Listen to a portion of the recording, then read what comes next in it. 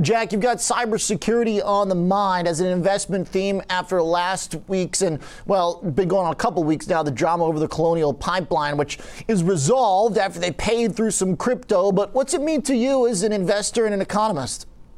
Sure. It just means that cyber and all the issues related to cyber are going to have an increasingly important part of our business, our government, really our lives. And so from an investment standpoint, that's a theme. It's what we call an aspirational theme, which means that really takes a 15-year time horizon. We've put together cybersecurity as one of 9 themes that we've developed. And we think, as I said, that it become a much more important part of the ecosystem. If you look at how cyber as a theme has traded relative to the market, it's really tracked the market over the last several years. But over the last 12 months, particularly as we rely on the internet, the cloud, and everything to really do everything, it's really started to accelerate. You can see here, this is the NASDAQ Cybersecurity Index, really bouncing from roughly the base of the pandemic all the way through today. So will cybersecurity stocks be able to extricate themselves from this overall kind of defrothing that seems like it's happening right now, Jack? Yeah, I think this is a real quandary for someone wanting to get into a space like this or any other thematic strategy like fintech or next generation transportation. And I think the argument that I would give is, again, we have to maintain a 15-year time horizon, and over that kind of time frame, valuation is much less important.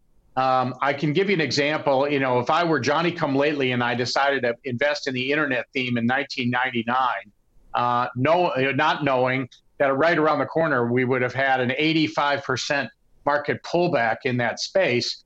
If you look at internet theme in 2014, 15 years later, you still, in spite of that drawdown, you still would have been up 300%. Jack, I know that your team has a cybersecurity portfolio that you've constructed. How do you think it fits in kind of with the overall investor kind of portfolio, thinking about tech? I mean, if we've seen some of these big tech quarantine-specific stories start to unwind, can you use something specific like cybersecurity as kind of a proxy for tech overall? If you're worried right now that there's going to be more downside, or is this kind of on top of an existing tech position? Yeah, I think it's a great question where it fits in the portfolio, because if you just look at portfolio characteristics of thematic, it looks like international or global small cap. And yet the problem is, as I mentioned before, the time frame is much longer. These are much more volatile. They're more sensitive to changes in interest rates or any other kind of dynamic, what's going on in the field. And so you really do need to separate thematic away from your traditional stock portfolio, which we characterize as a 7 to 15-year time horizon, and really put it away for, as I said, 15 years or more. This way, you don't have to be right on valuation. In fact, you don't even have to be right on individual companies. As long as we're buying, an adequate, diverse basket of the theme, it's sort of the Peter Lynch approach. If you like a sector, just buy it all and just let it play out.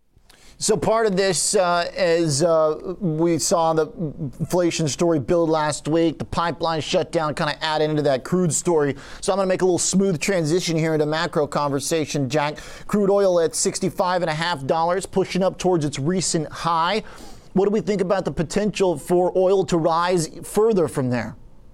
Yeah, I think it's entirely possible. We're seeing certainly commodities would be that, the canary in the coal mine when it comes to pricing and inflation. We're seeing that happen. At the same time, I think we have a Federal Reserve who is emboldened by their 40-year history of keeping a lid on inflation. And I think they're willing to let it run hot, perhaps hotter than most of us believe, or at least they're letting us believe.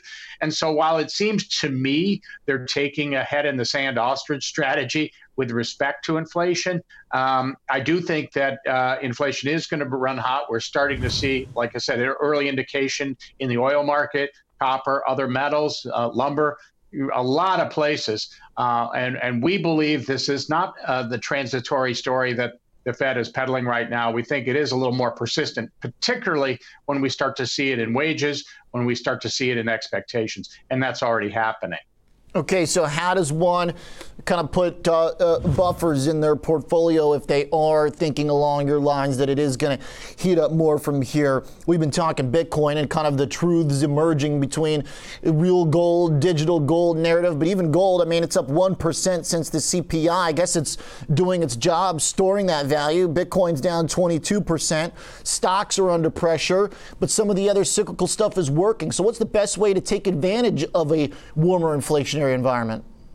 Yeah, I mean, Oliver, I'd be a big fan of cryptocurrency, Bitcoin and the like, if it had the same volatility as gold. Unfortunately, right now, thanks to speculation or whatever, crypto, Bitcoin in particular, is 7 times more volatile than gold. And so as a store of value, it's really, to me, more of a speculation as people try to get comfortable with where it fits in the portfolio.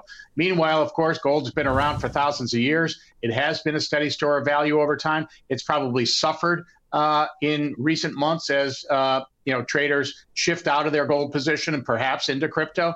But I think over time, gold's going to prove its way that, as long as real rates stay negative and go farther negative, which I think they will, that's going to be a tailwind for gold.